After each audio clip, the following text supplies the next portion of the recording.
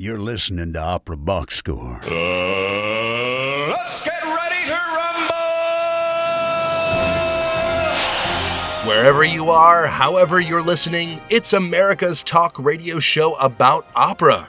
It's Opera Box Score. I'm Weston Williams, joined by Oliver Camacho and George Cedarquist. All right, this week we go inside the huddle with composer Melissa Dunphy to excavate 250 years of Philadelphia history, discovering broken pottery, the music of ghosts, and why cricket isn't actually a boring sport.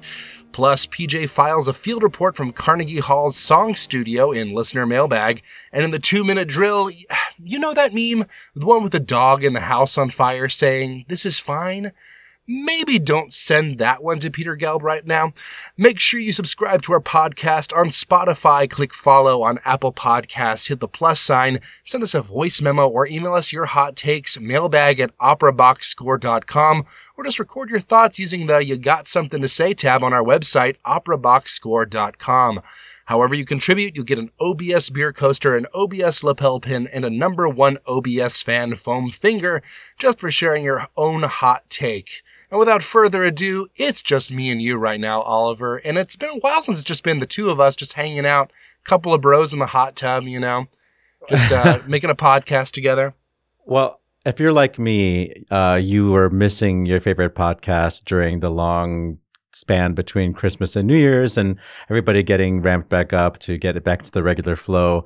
And I think that we're the opposite. Like we gave you a lot of content right at the beginning of the year. You're and now welcome. we're having just a kind of a more gentle podcast this week since we know you are recovering from the Australian Open and getting ready to immerse yourself in Super Bowl what is this? Like psychosis? No, Super Bowl mania? Super Bowl Super Bowl psychosis is pretty good. Yeah, but speaking of Australian Open, that was a crazy result. First, we'll start with Arya Sabalenka taking out American Coco Gauff in a nail-biter semifinal. Then she decisively beat the 20-year-old Chinese Zheng Qiwen in the finals. But the big story is that Yannick Sinner, the Italian, the humble young Italian, won from 2 sets down in a 5-set match against Daniil Medvedev in the finals. And on the way to beating Daniil Medvedev, took out, or I should say dethroned, Novak Djokovic in a jaw-dropping display of dominance in the semifinals. If you didn't know, Djokovic was going for his 11th Australian Open title and his 25th Grand Slam, and everybody assumed that he would actually get it, but it was something else to see Yannick Sinner demolish Novak Djokovic. And Djokovic, is talking a little bit about retirement. Not really him, but people were murmuring about retirement based on his performance. I just think he was having a bad day. I think that it's just the first slam of the year. But Djokovic is usually in great form for the first Open, for the first slam of the year. So it was a bit of a surprise. And I guess we should fess up that our picks for the Super Bowl were Kansas City and Detroit. Well, it turns out it'll be the Chiefs and the 49ers is it this Sunday or is it next? It's Sunday the 11th. So I guess we need the expertise of George or Ashley to help us sort this one out. But if you picked Detroit on our based on our recommendations, I'm so sorry. Well, usually it's infallible, but just like Djokovic, sometimes you just have a bad day. Yeah, we're batting okay. We're batting 900 right now. I don't know how many times we've done it. I don't know. What the Well, I terminology mean, is, maybe there'll be a random disqualification or something that will be completely unprecedented. But and then Detroit will be allowed back in, and then they'll win. That's how it works, right? I believe in us. I believe in football. It's like the presidential election. Like Donald Trump will be disqualified from the ballot. So the dream. Let's talk some opera. Huddle up. Let's go inside the huddle. Born in Australia and raised in an immigrant family, Melissa Dunphy herself immigrated to the United States in 2003 and has since become an award-winning and acclaimed composer, specializing in vocal, political, and theatrical music. She's the recipient of a Opera America Discovery Grant for a show we're going to talk about shortly. And lives in Philadelphia with her husband, the owners and developers of the Hannah Callowhill Stage, which is a new performance venue, and the co-hosts of the popular podcast, The Boghouse. Melissa, thank you so much for being on the show with us this week. Pleasure to be here from sunny-ish Philadelphia. There we go. It's always sunny in Philadelphia, right? That's what they say. Yeah. Let's just get the hard stuff out of the way. Cricket, is it not the world's most boring sport? If you think an excuse to drink for 5 days straight is boring, then I don't know what culture you belong to, but it's not a hardy working class Western culture, right? No, cricket. Okay, so I have a thing where I explain cricket to Americans because Americans have posed this question to me many times. I'm an Australian, as you may or may not be able to tell from my accent. I am not a native Philadelphian. And the way I always explain cricket is it is a sport that harkens back basically to feudalism. Right. So, the point of cricket is not to score runs and like get the highest point count. The point of cricket is you are the king of a castle and you have to protect your castle. Your castle is, the stumps, and you are the knight in front of your castle hitting away the cannonballs that are coming from your castle. That is the point. So it's like, Americans are sort of, very, I don't know, I want to say like capitalist, like you want to see the counter go up and that means you're successful. No, no, no, no, no. In cricket, you are already the king. And the point is, you defend your castle. So you can sit there and just bat all of those balls away. And if you don't score a dang thing, you're still successful because your castle is intact. So like once you sort of understand that, and then of course from the spectator perspective, a full cricket test match is 5 days long. Yeah. 5 days long. And that is an excuse to go to a game for 5 days straight. People take weeks off work to go to a game and just get completely blackout drunk for 5 days. Amazing. Let's get you to write the 5-day opera that you watch it for 5 days.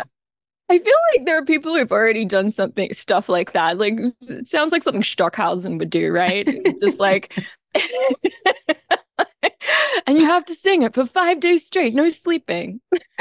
Melissa, Alice Tierney is one of your latest projects. Of course, you were one of 7 winners of a 2020 Opera America Discovery Grant. Yeah. Which is presented to female composers for that, which helps increase gender parity across the opera industry, something we can all get behind. Then that was done at Oberlin in 2023, Opera Columbus as well. But like, where did that initial idea come from for Alice Tierney? So I'm going to try and tell the cookie cutter version of this story, the shortest version possible. Back in 2014, my husband, Matt, and I bought a magic theater from a pedophile and discovered during... This is going well, I can tell. No. It's people. It's like a Mad Libs, right? We did some construction to the building, and underneath the building, we discovered 2 privy pits, which are toilet pits from the 18th century, filled with artifacts from the 18th and 19th centuries. And it set me on this path of my sideline is I am a citizen archaeologist. And I got really, really into archaeology. I pretty much divide my time at the moment between music and archaeology, even though I have no formal qualifications in archaeology. I get invited to archaeology conferences to give talks on the work that we've done on our property, which is wild. And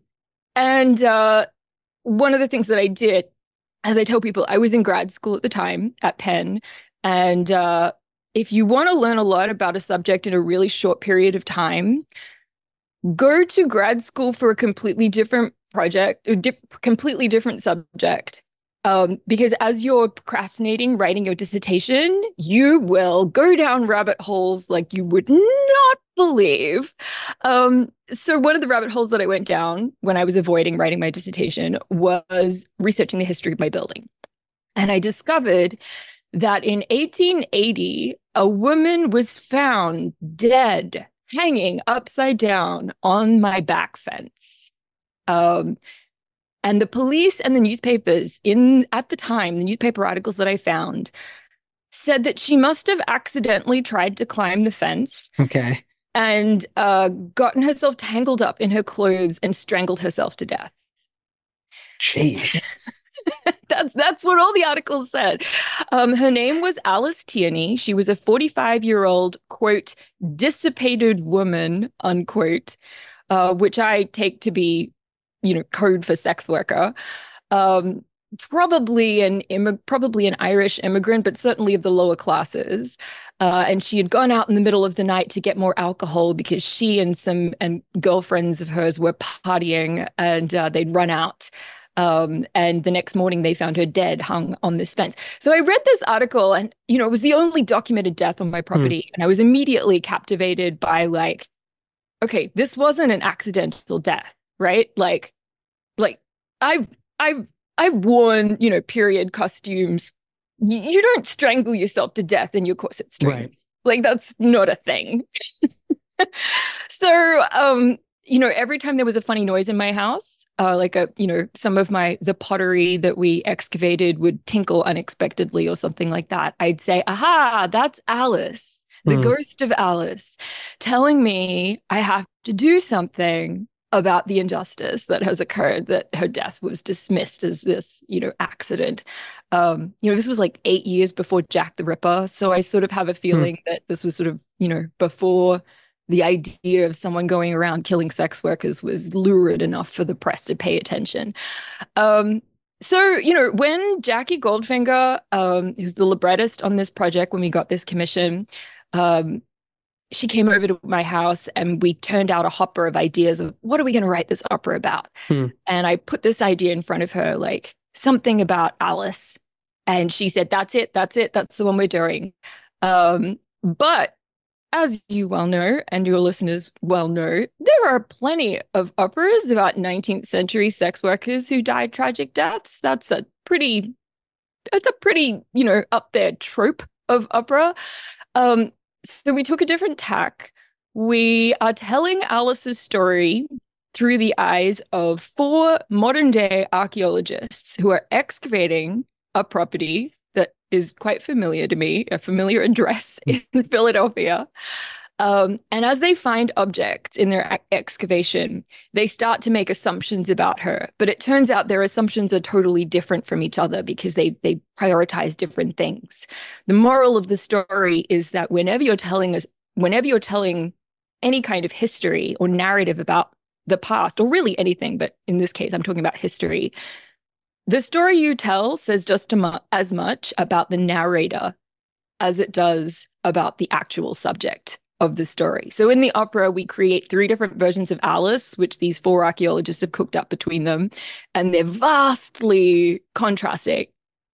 And the idea is, you don't know which version is correct, and they sort of have arguments. It's about how we tell stories and what that says about us.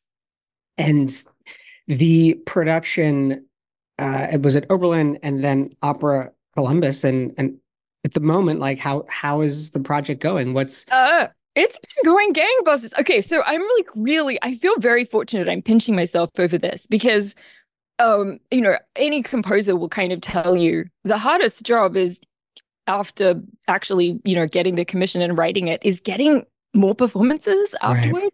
Yeah. Of a new work. There's this whole thing where it's like, okay, the new work is done. Will anyone else do it?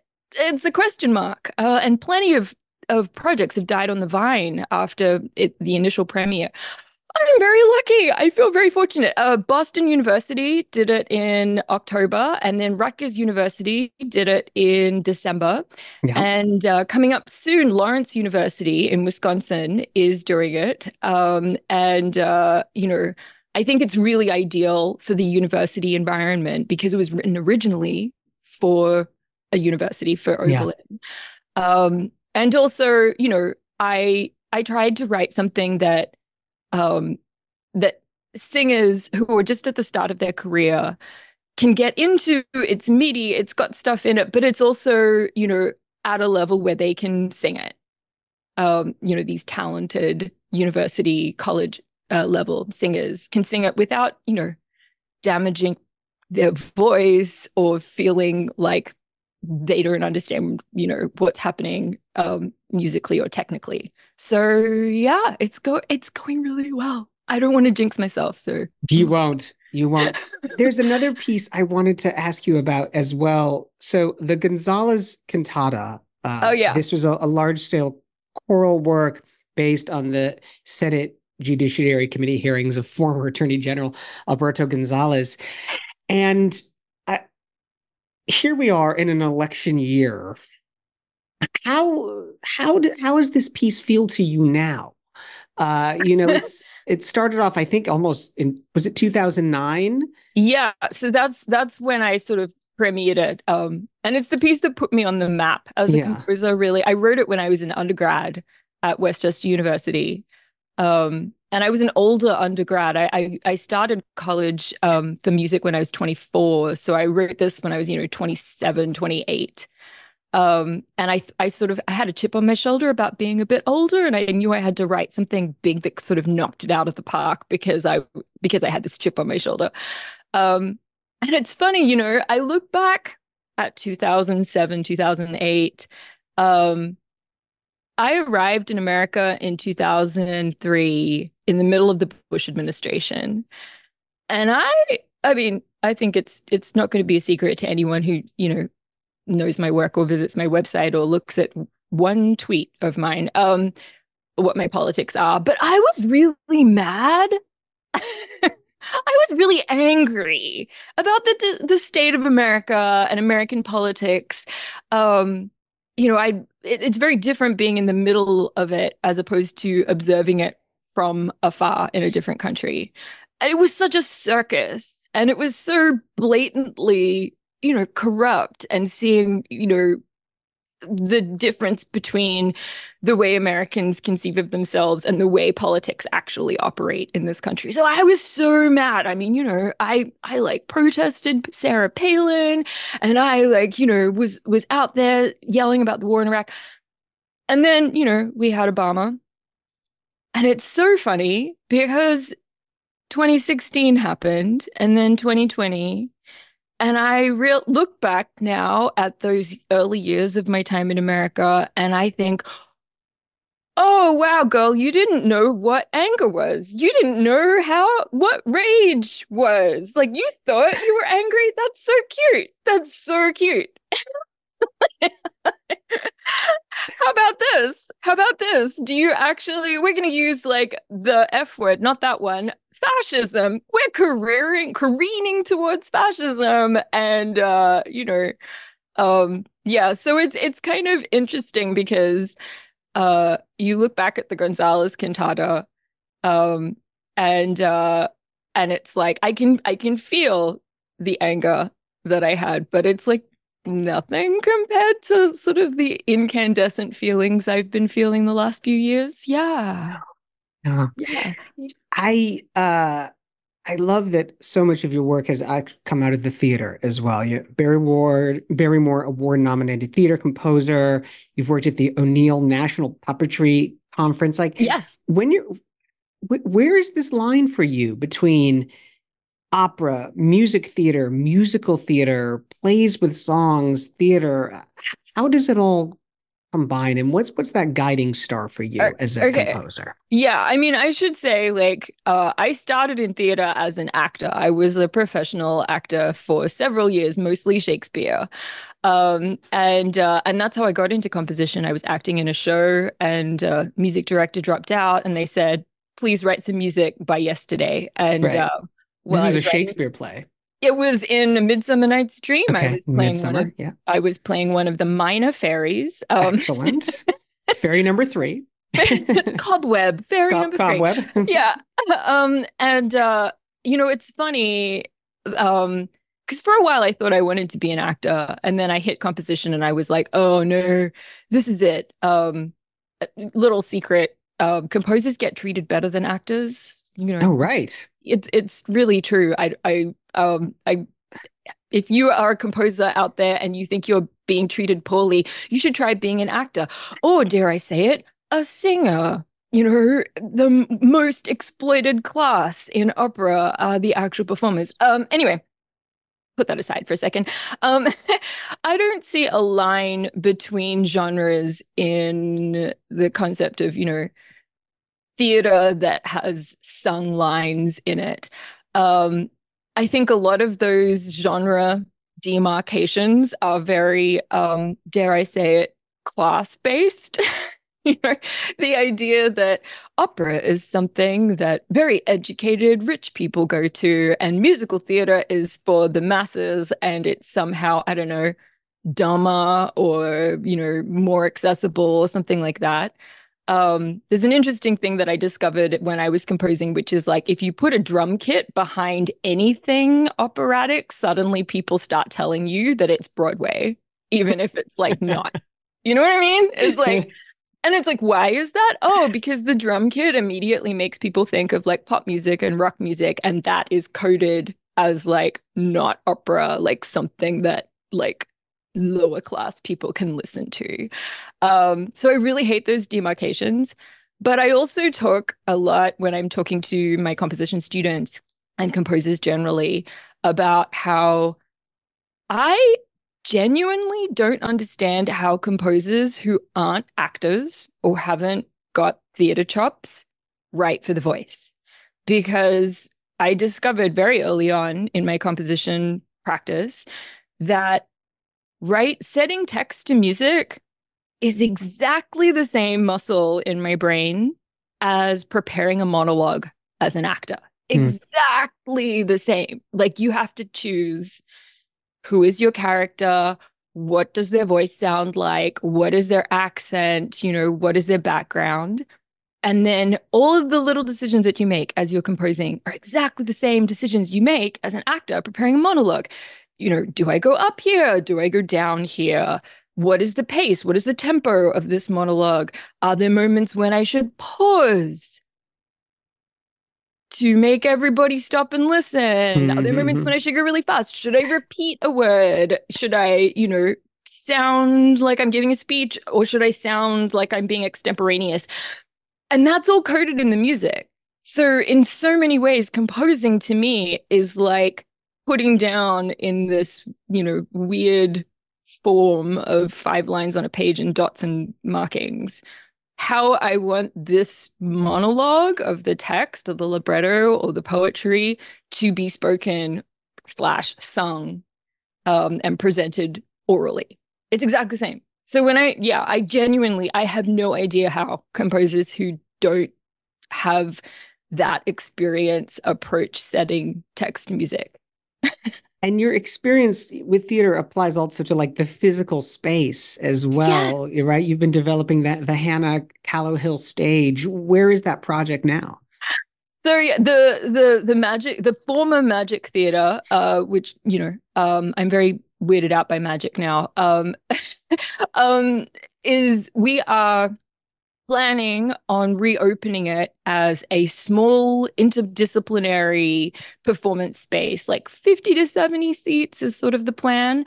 Right now, we're dealing with some very boring stuff to do with licenses and land use and building codes and all of these fun things. But if everything goes well, I want to reopen that in 2026. In which also coincides with the semi-quincentennial, a fancy Latin term for the 250th anniversary of 1776. Philadelphia's going to have a big party. It's going to be a big deal. It's going to be keyed into history. And from the very beginning of us owning this building, we've been really invested in the history of our neighborhood. As you can tell, obviously, it's like spawned an opera and the history of the building. And so the plan is recital hall / concert space in the back and local history museum in the lobby filled with the thousands of artifacts that I personally excavated and washed, 250-year-old composted human poop off of in my kitchen sink. This would have to be like the first of its kind sort of venue with that combination of archaeology and theater. Probably, yeah. But, well, what's the point in doing something that's been done before, I'm pretty sure I'm the only composer that I mean, if someone's heard of something like this, please drop me a line because I want to see how other people did it. But I think I'm the only composer who has a sideline in archaeology. Melissa, before I let you go, of course, there you are in Philadelphia. At some point, you've crossed paths with Philadelphia fans who are like the absolute scum of the earth, in my opinion. Give us a story of your intersection as a theater maker and opera maker and composer with the Phila sports lovers. I mean, I love Philly. I adore Philly. I know nothing about American football, because I'm from Australia. I've never been to a game. Sorry, everyone. But because I live in Philadelphia and I consider myself a Philadelphian, go Birds. I have to say, we had just shortly moved into Center City, Philadelphia when the Eagles won the Super Bowl. Yikes. A few years ago. This is how I found out, because I wasn't watching the game, obviously, because I don't know anything about football. But I was sitting in my living room in the quiet, and suddenly I heard a blood-curdling scream like someone was being murdered. And as I listened, I heard another one and another one. It was like The Purge. Like, it was like, oh my God, what is happening? And then I sort of went, oh God, I think the Eagles just won the Super Bowl. So we opened the window, and our street is quite quiet normally. The entire street screams just emitting from buildings. And then people poured out into the street. I saw complete strangers running up and down the street, hugging each other, screaming, falling on the ground, hugging lampposts, crying. And then they all sort of at a signal, like, it was like something from the X-Files. Like a signal went off in their brain, and they all sort of ran west on my street. My street runs east-west, and we are east of the center of the city hall. They all sort of went west, and on a sort of hunch, I opened one of those websites that have a police scanner app on them so that I could listen to the police scanners, because I was kind of curious, and I was entertained all evening listening to the police screaming on the scanner app. Oh my God, they're on the highway. I don't even know how they got here. Please send help. Send horses, send helicopters, I can't hold them back. Oh my God, they're breaking into Macy's. It was delightful. I was like, I'm so proud to live in the city. This is amazing. Just tuck that away as the next possible libretto. You never know when you're going to need it. Oh my goodness, Melissa, this has been fantastic. Thanks so much for hanging out with us on the show. You are so welcome, and thank you for inviting me on your podcast. We podcasters got to stick together, I guess.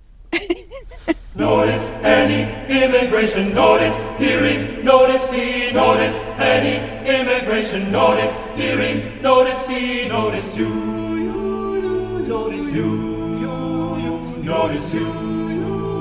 Notice notice fingerprints, disposable and nowhere, unremitted immigrants are all of the above, immigrants are all of the above, all of the immigrants, a process delay, a process delay, the immigrants, a homeland is a process.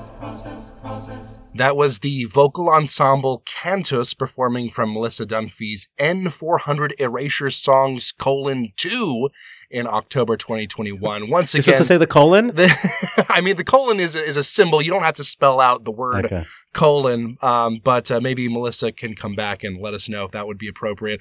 Thank you once again so much to Melissa Dunphy for joining us here on Opera Box Score. And make sure you subscribe to our podcast on Spotify. Click follow on Apple Podcasts. Hit that plus sign.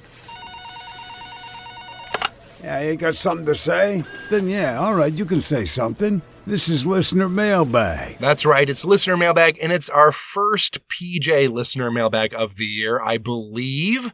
Before we hit the 2-minute drill, we have a report from our dear friend on his week-long adventure at Carnegie Hall. He says, each night, 2 hours of master classes and then pastrami at the Carnegie Diner. How could it be better? Hey, Listener Mailbag, this is PJ with a report from Carnegie Hall. I was with Renee Fleming the entire week. She runs a program called Song Studio, and we heard some remarkable singers, and I just want to list them off for you. There's some names you're going to want to look for in the future. Ruby Dibble, mezzo-soprano. Chai-Yun Liu, countertenor. Edmund Rodriguez, a tenor. Felix Gigli, a baritone. Bass baritone, Florian Stutz. Kayakazi Madlala, a soprano from South Africa. And Gabriel Rollinson, a baritone.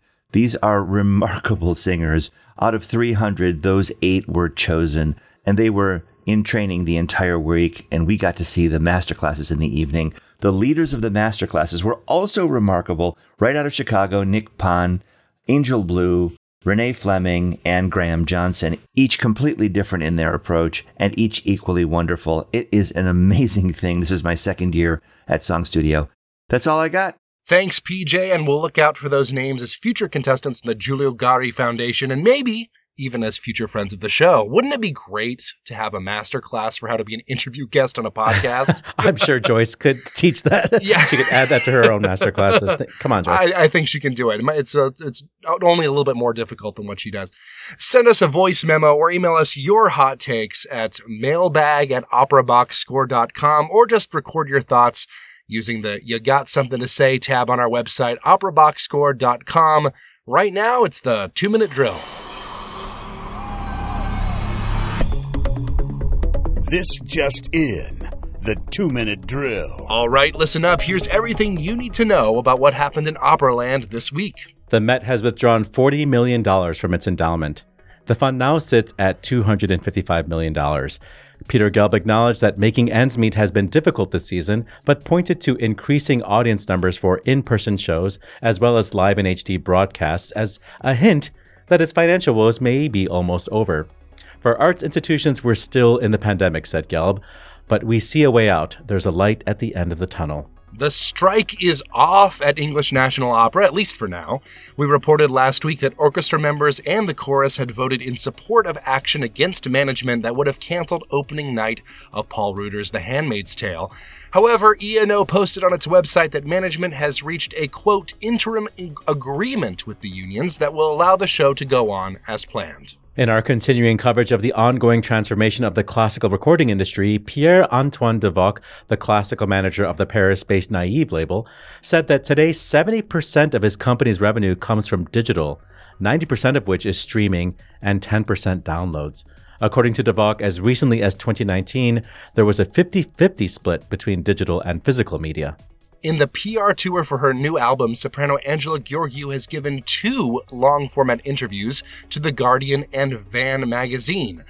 Both of these pieces are filled with jaw-dropping insights, but we'll keep it classy by saying that Gheorghiu is still a fan of ex-husband Roberto Alagna's singing, and that she stands the 3 tenors of the new generation, Stefan Popp, Jonathan Tatelman, and Freddie Di Tommaso. UC Avazov, also known as Mr. Anna Netrebko, is starting a new management company. Exciting news! I am pleased to announce the launch of Arena Artists Management, an international artist agency based in the heart of Vienna, said the tenor on Instagram. I'm ready to share my experience and knowledge of the music industry with other artists. Insert Anna Netrebko joke here. Romanian National Opera is building a brand new opera house. The new facilities will be larger than the old building, but will remain in the city of Iași. Quote, today a huge step was taken to start this large-scale investment, given that the financing has already been secured. That's according to Culture Minister Raluca Turcan. The missing element was the identification and allocation of the site for future construction. It's awards season! The Opera Awards, Germany's opera Oscars, were handed out Monday night at Dutch National Opera in Amsterdam. The winners in 20 categories selected by a jury of music journalists include friend of the show Hugh Montague-Rendell as Best Newcomer, Nathalie Stutzmann for Best Conductor, Ermonella Yaho and Michael Spires as Best Female and Male Singers, Bayreuth Baroque as Best Festival, that's one for Weston. Oh, wait. That's one for me. And in an embarrassing result, the best opera company was Dutch National Opera. Funny how that works. Yeah. Conductor and composer Richard Mills has been appointed Officer of the Order of Australia and has also received a quote-unquote post-nominal upgrade, whatever that means, as part of the 2024 Australia Day Honours. My life has been blessed by the beauty of the human voice every day and by inspiration and affection and support of so many people, said Mills. Meanwhile, South Korean composer Eun Suk Chin has won the Ernst von Siemens Prize for her contributions to classical music. She'll walk away with a prize of 250,000 euros. And now, an award for an award. The Queen Sonja singing competition will receive 10 million Norwegian kroner from the Tom Wilhelmsens Foundation, which benefits medical, humanitarian, and cultural causes. But don't get too excited. That's just $959,000 in US. You can't really do anything without at least a cool million. Albanian soprano Ermonella Yaho has been named an Opera for Peace ambassador, which helps support the careers of singers around the world. Previous ambassadors include friends of the show Lawrence Brownlee, Ying Fang, and Lydia Yankovskaya. Are we a podcast for peace? The Houston Grand Opera has announced the 8 finalists for its 2024 Concert of Arias, which will be presented live from the Wortham Theater Center on February 2nd. The finalists will spend this week working with HGO music staff, and then will go on to sing 2 arias each in the competition for the first place prize of $10,000. Good luck to the finalists, and may one or more of you be a future friend of the show. We'll give you the results next week. In trade news, Boston Lyric Opera has announced that their new artistic director will be mezzo-soprano Nina Yoshida Nelson starting today, if you're listening when this episode drops. I'm thrilled to become BLO's artistic director, said Nelson. In many ways, this is a full circle moment for me, having trained as a violinist and opera singer at Boston University and having performed my first professional opera engagement in New England. Friend of the show, Frank Luzzi, has announced that this spring he will step down from his role as Opera Philadelphia's VP of Marketing, Communications, and Digital Strategy to form his own firm, Luzzi Media. It's another tectonic shift for Opera Phila as David Devan wraps up his tenure as the company's general director. Did I do something to break the company, Weston? On the disabled list, sorry Matt Cummings, wherever you are, but Sandra Radvanovsky has tested positive for COVID, leading the soprano to pull out of a performance of Aida at Deutsche Oper Berlin. Swedish soprano Christina Nielsen was Radvanovsky's highly capable replacement, but we mean the current Christina Nielsen, not the one dramatized in season 2 of The Gilded Age. Exit stage right. American soprano Neva Pilgram has died at the age of 85. Pilgram was born on a farm in Minnesota before going on to graduate from Yale. She became a contemporary music specialist, working with such composers as Pierre Boulez, Lucas Foss, and Luciano Berio. And on this day, January 30th, it was the first performance of Francesco Cavalli's Ciro in 1654 in Venice. Antonio Draghi's opera The Lantern of Diogenes premiered in 1674 in Vienna on this day. Alessandro Scarlatti's L'Erclea premiered in 1700 in Naples. Giovanni Paisiello's Sismano nel Mogul premiered in 1773, and in 1862 it was the birth of Prussian-born American conductor Walter Damrosch, and in 1897 the bass baritone Georg Hahn was born in Vienna. He's known for creating the role of the sergeant in Friedenstag by Strauss, and the role of La Roche in Capriccio. In 1917, it was the first performance of the extremely underrated Alexander Zemlinsky opera A Florentine Tragedy at the Hoftheater in Stuttgart. In 1954 was the birth of countertenor Joachim Kowalski in Poland. And a very happy birthday to baritone Gerald Finley, born on this day in Montreal. And that's your 2-minute drill. Better my heart, 3-personed God, for you as yet, but knock, breathe, knock, breathe, knock, breathe, shine, and seek to mend. Batter my heart, 3 grass and God, that I may rise and stand, or throw me and bend your force to break blow,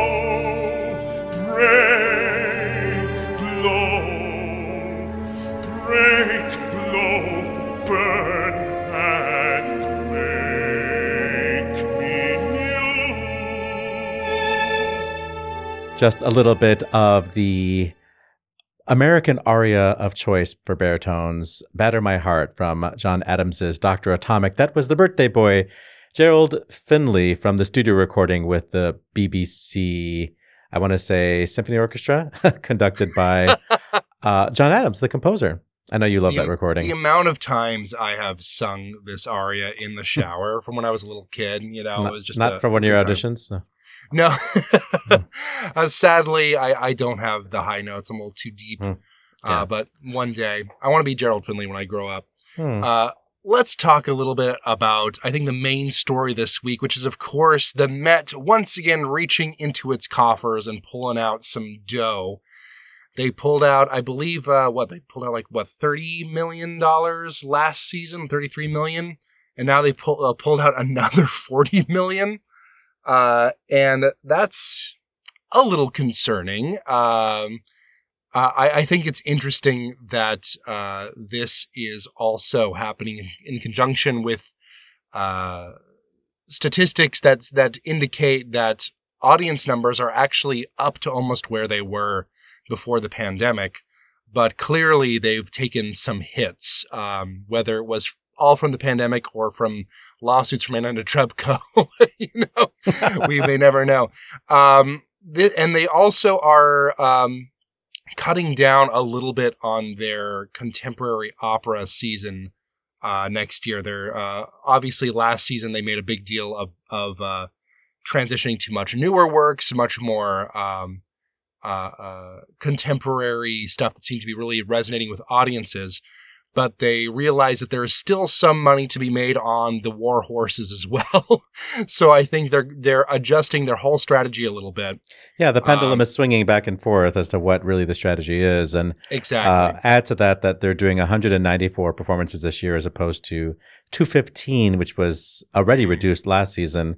Yeah. And if you just look at the idea that they're, dark in February, so that one of their major platforms of distribution, the Met Opera radio season, has a whole month of archival content, and they're even peppering the whole season with archival content, not just February. So we're only getting like 60% new content in the 25 weeks or whatever it is of the radio broadcast season. Of course, this is important to me as somebody who works in radio, Yes. It is interesting to see that this is where they're thinking of taking it. Honestly, I'm a little disappointed that they want to bring back some of the war horses, but I do understand that there's some compromise to be made, especially with a conservative house like the Met that has this amount of money on the line. I think that there is I really get the sense when I read these quotes from Peter Gelb that he's putting kind of a brave face on it, but $40 million is more than the previous withdrawal, and that really concerns me. And inflation is up for everybody. I think the stock market is going up, so some of those donors might be coming back within the next year or so. But it's still an uncertain time, especially for these really large companies that are kind of slow to change, slow to turn on a dime. And, I think there's probably some real worry behind the scenes. So we'll see. Yeah, we haven't gotten the full season announcement yet, but we do know that the Janine Tesori Grounded, which is, I imagine, based on what Ashley said about it, a very expensive show. Yeah. That we're going to get John Adams's Antony and Cleopatra. I don't know if that's for the coming season, but there's also a plan to do Jake Heggie's Moby Dick, which is a gigantic show with lots of dudes, and Osvaldo Golojov's Anaida Mar. And Love that piece. they're doing Frau und Schatten next year, which is another Love gigantic that opera. piece. So, yeah, that doesn't sound pretty cheap to me, but No. And this is, I think they're thinking maybe a little bit more strategically. I feel like the big thing that they realized was that these contemporary shows were selling a lot of tickets, but for shorter runs. A lot of the big war horses still sell more over more runs. Whereas some sort of not quite war horses, but like what they did the Lohengrin, which had kind of abysmal turnout, as I recall. Like it was the audience was half empty for that one. So, I think they're really trying to figure out what the magical formula is to make ends meet. And that, it's an important thing to do when I feel like the Met is sometimes kind of bad at figuring out why audiences like some things and don't like other things. So, we'll see what happens. And while we're talking about statistics, I want to talk a little bit about these stats from the Naive label here. Mm-hmm. Famous for their Vivaldi series. Yes. They're, are they the ones where they just have like the kind of the pictures of like women the models? Kind of looking blankly? No, it's like the complete model shoot. Yeah. Yeah. They do a lot of good early music stuff. This was really interesting to me. That as recently as 2019, they had kind of 50-50 sales in digital and physical media. And now digital is overwhelmingly winning just a few years later. And famously, classical music has been the big holdout in terms of CDs. Even today, I think there are more classical music people buying CDs than any other genre. But I'm almost wondering if the entry of Apple Classical onto the scene has been kind of the tipping point for a lot of people, because there have been classical music focused streaming services prior to Apple Classical. Like Tidal, which nobody ever got on board with, Exactly. They're all like very small. Was it Adagio? Was that the other one? Yeah. They're all very small, very startup-y kind of apps. And, a lot of them had really good stuff going for them. But I think the lesson from this is that you are very much confined by the company that is distributing your stuff. Your average mainstream listener of really any piece of music is going to be kind of at the whims of whatever is biggest and doing the most advertising at any one time. Now, that being said, I can't say for certain if Apple Classical is the reason for this massive shift at Naive specifically. I would suspect it's a part of it, but I don't know. It's very interesting, especially with Naive. Especially they've always had, I think, a little bit less robust, program notes and stuff in their physical CDs compared to a lot of larger labels. So maybe that's a part of it. I would love to see statistics. Get my hand on grubby little hands on all the statistics for classical music album sales. To really see the overall pattern. But I would suspect we're going to see more news like this in the near future. Yeah, I think Naive is like the canary in the coal mine. To say that just 10% of what people are, accessing is a purchase, the rest is streaming. That I think that bodes badly for the future of artists getting paid to make these recordings. And the less money there is to make these recordings, the more it's going to be just about passion projects and not getting, standard repertoire by, bankable artists on record. I mean, you look at artists like Arya Nussbaum Cohen, for example. Right. Like everybody agrees, he's the poop right now. But you can only find him on like really boutique-y labels doing very niche repertoire and not, where is his, Bach album? Where is his, Vivaldi Nisi Dominus album? We have enough of those. Granted, we have Andreas Scholl, we have, Tim Mead doing that music. But I feel like I want to preserve his artistry, and that's how we get those artists, how they even are able to market themselves into different markets is through those major label recordings, you know. So and, not to sound like a broken record or a broken digital music track in this case, I always bring this up whenever we talk about this transition to digital music. But I had a really sort of vivid example of this earlier this week where I recently upgraded my phone and I had to jump through all these hoops to get all the music that wasn't Apple Classical onto my phone over the course of several days, trying to figure out how to even do it, you know? And it's really not ideal. We'll move on to the next story, which is actually a PR blitz from Angela Gheorghiu. We're talking about two articles that are large format interviews, one from Van Magazine and one from The Guardian. I know there were more than just that, but this is I don't know where she found all the time to like say all this stuff and all these stories that she wants to get out there. Like the story of her meeting Meryl Streep, and apparently Meryl Streep like fell to her knees and said, "In my next life, I want to be like you." Like, really? Meryl Streep said that? There's also, stories about her ex-husband.